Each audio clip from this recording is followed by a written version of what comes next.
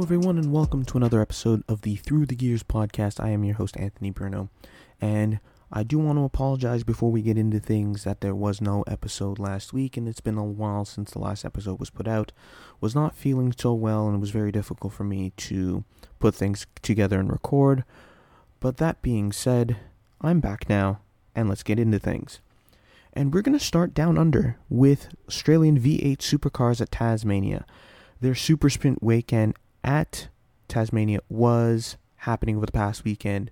And for those that don't know, it is a race weekend. Not the longest of races each one. And all of these count 2 points for the championship. Now, it was a pretty eventful weekend in a chilly Tasmania. We'll start in race 1, where it was a very entertaining and strategy-filled race. Not too many incidents, but there were two kind of big ones that may have some repercussions for the championship down the line. First one, not so much, as coming on lap 1, James Courtney was sent off coming out of turn 6, or heading into turn 6, and suffered some steering damage, taken out of the race.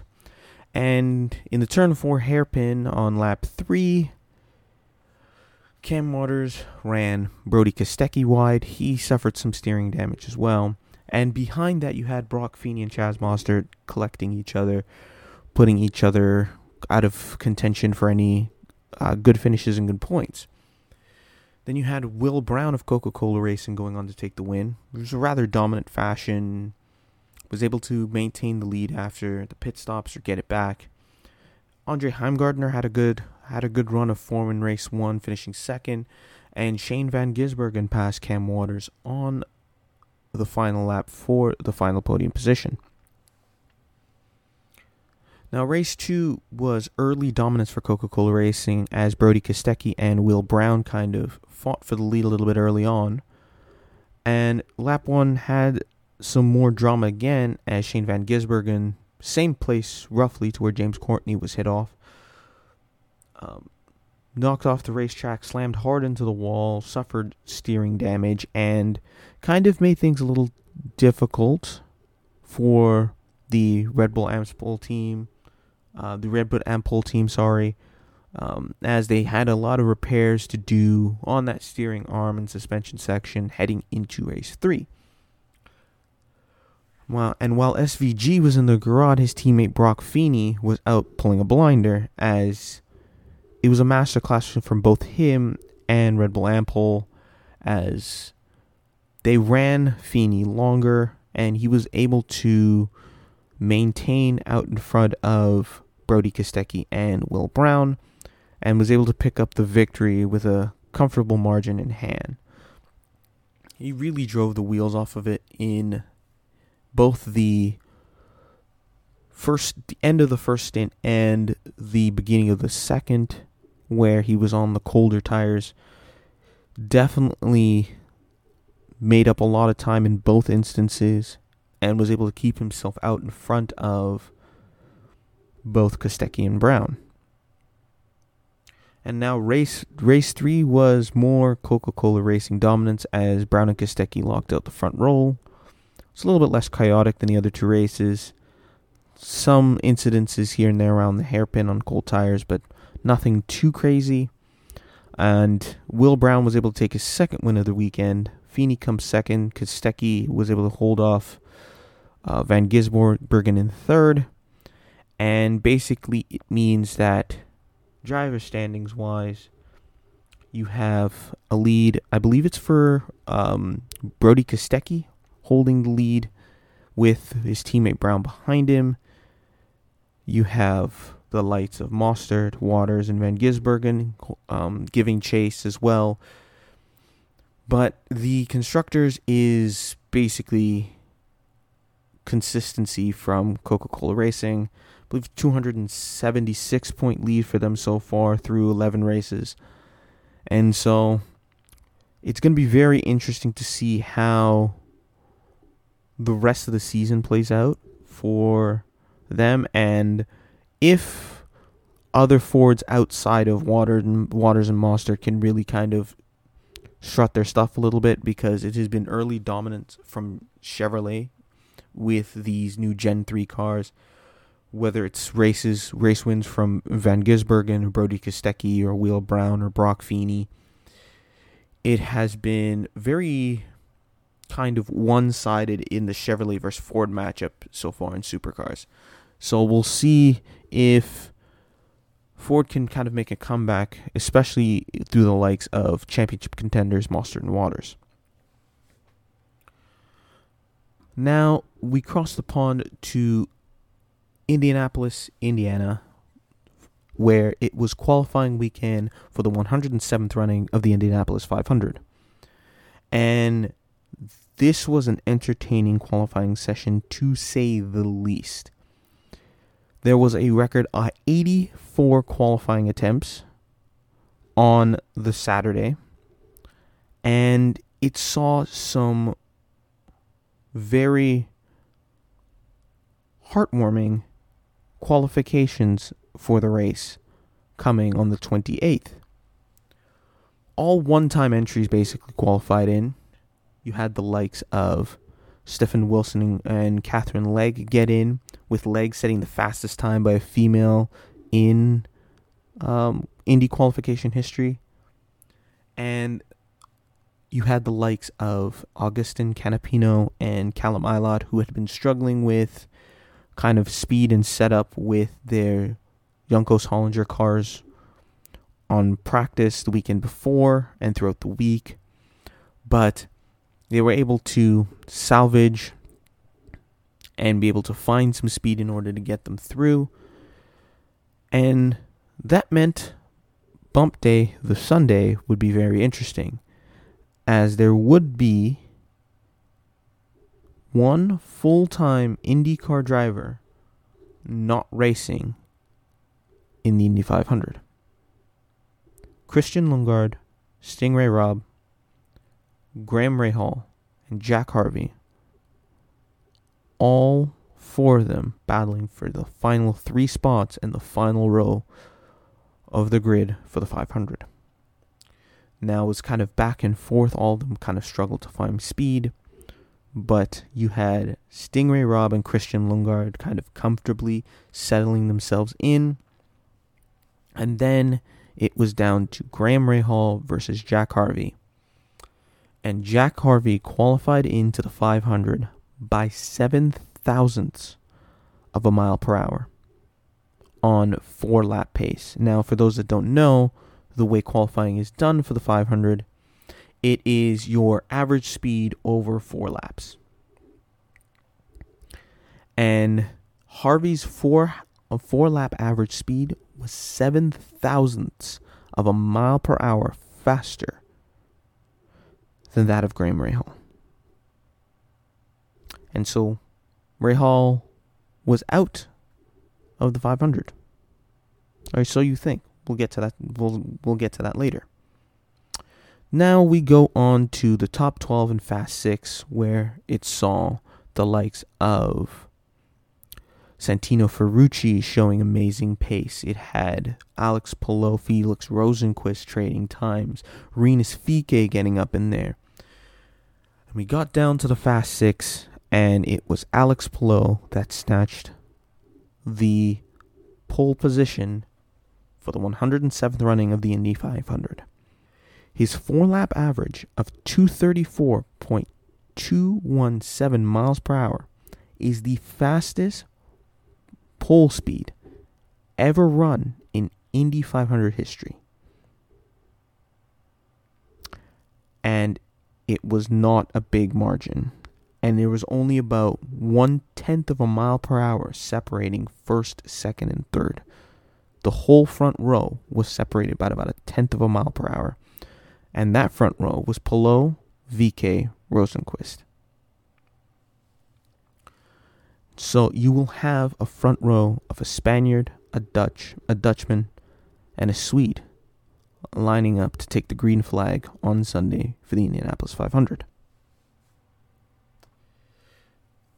Now, when I said we'll get back to Rahal, on Monday, following qualification, there was practice, and there was a scary crash that involved Catherine Legg and Stephen Wilson, with the latter suffering injuries and having been taken to hospital. It was then announced he had suffered from a fractured vertebra and would not be taking part in the Indy 500. Now, Dreyer and Rambolt Racing with Cusick Motorsports had to find a driver to put in their car for the race. And the way things worked out, and with Honda's blessing, funnily enough, Graham Rahal will be subbing in for Stefan Wilson and take his spot on the grid for the Indianapolis 500. Wilson qualified 25th, and so with the change in drivers, I do believe that car will drop to the rear of the field. But Rahal will be in the Indy 500. It'll be very interesting to see how things kind of shake out in practice moving on from here, because subsequent practices after qualifying has shown great speed from Penske, with Will Power topping the timesheets. But it's going to be very interesting to see how not only practice, but carb day shakes out and who has the speed moving into the 500 on Sunday. Now, lastly, but certainly not least, was NASCAR All-Star Weekend. And this weekend, which was kind of poetic considering it is NASCAR's 75th anniversary, saw the return of a track that had been off the calendar for 17 years, I believe it is. No, actually 27 years, excuse me. North Wilkesboro returned to the NASCAR Cup Series schedule for the first time since 1996. And as someone that has never seen a race on North Wilkesboro live, you would say, or as it is being run on television, it felt not really nostalgic in a way, but it felt very kind of familiar. And it was nice to see NASCAR returning to a track that it laid its claim for over 40 years and was a track that kind of helped make NASCAR into what it is today. Now, this track was not one for the faint of heart. It was very slippery, low groove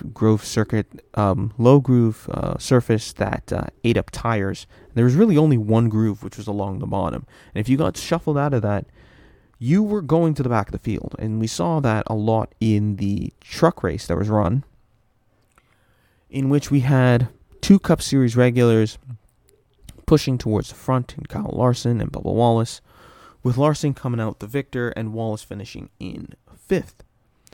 And now I bring up these two names for a reason, and you'll see why when we get to the All-Star race itself. But the Truck Series showed that North Wilkesboro can 100% bring it in terms of entertainment and racing quality in modern NASCAR.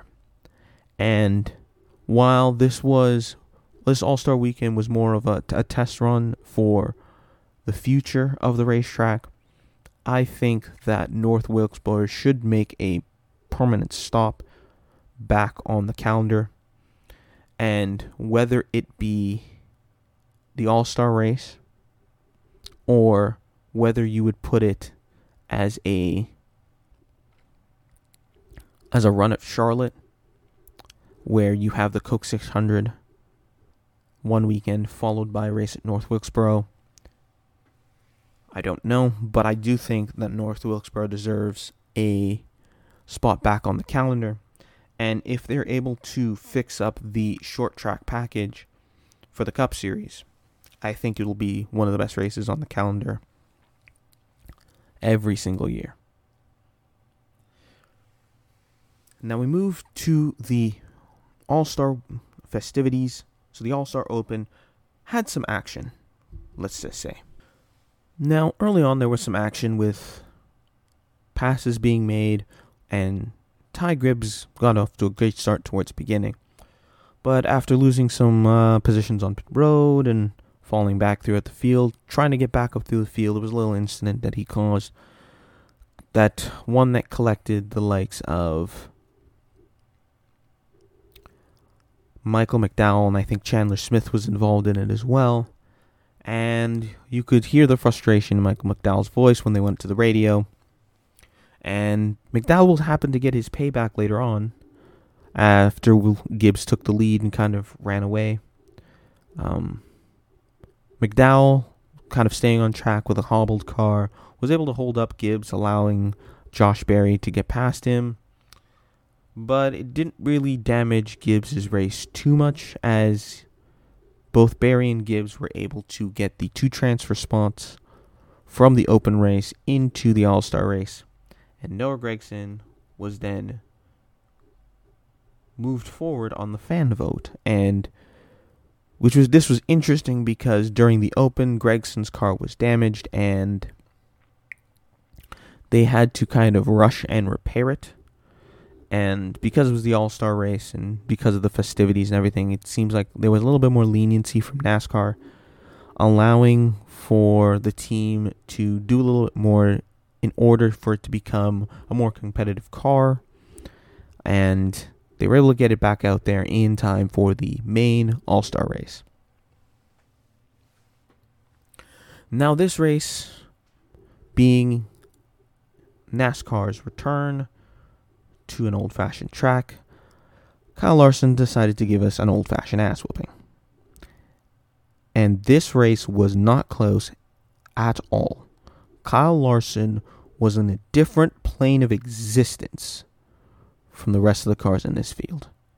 He was flying, and even though he got a speeding penalty at one point, he got through the field so quickly it didn't even matter. And he led 145 laps, and if it wasn't for that speeding penalty, he probably would have led more. But there was points in an all-star race, which only had about 20-something competitors. He had lapped up to 12th place in a 200-lap race. This guy could have, if this was a full points-paying NASCAR race with all 36-odd cars, this guy probably could have lapped up to probably top 5. If it was a proper standing race with probably about 300, 400, 500 laps. He blew the doors off of everybody. And the only guy that had any semblance of pace that, barring with a miracle, could have matched his was Bubba Wallace. And there's a reason I mentioned them both with the truck race. Because the two guys that ran the truck race, seemingly, while it took Bubba's car a lot longer to fire, they seemingly had more pace than everybody else, and it wasn't close. Larson was just strong everywhere and out of the gate. And you could see it from his onboard. He was running a line in turns 3 and 4 where he would kind of dip these left front tire out onto the concrete before exiting onto the front straight. And the amount of speed he was generating out of 4 doing that was absurd. Just absolutely absurd. It was ridiculous. But between Larson's pace and then on the long runs, Bubba's car came alive. And while he had nothing for Larson, he was still faster than everybody else in the field. Seemed like those were the only two guys that could really make a pass in this race. And lo and behold, long runs, even though there was some late cautions and stuff, they just walked away, the two of them. And Larson was just, I can't even put it much else into words other than it was just a butt kicking.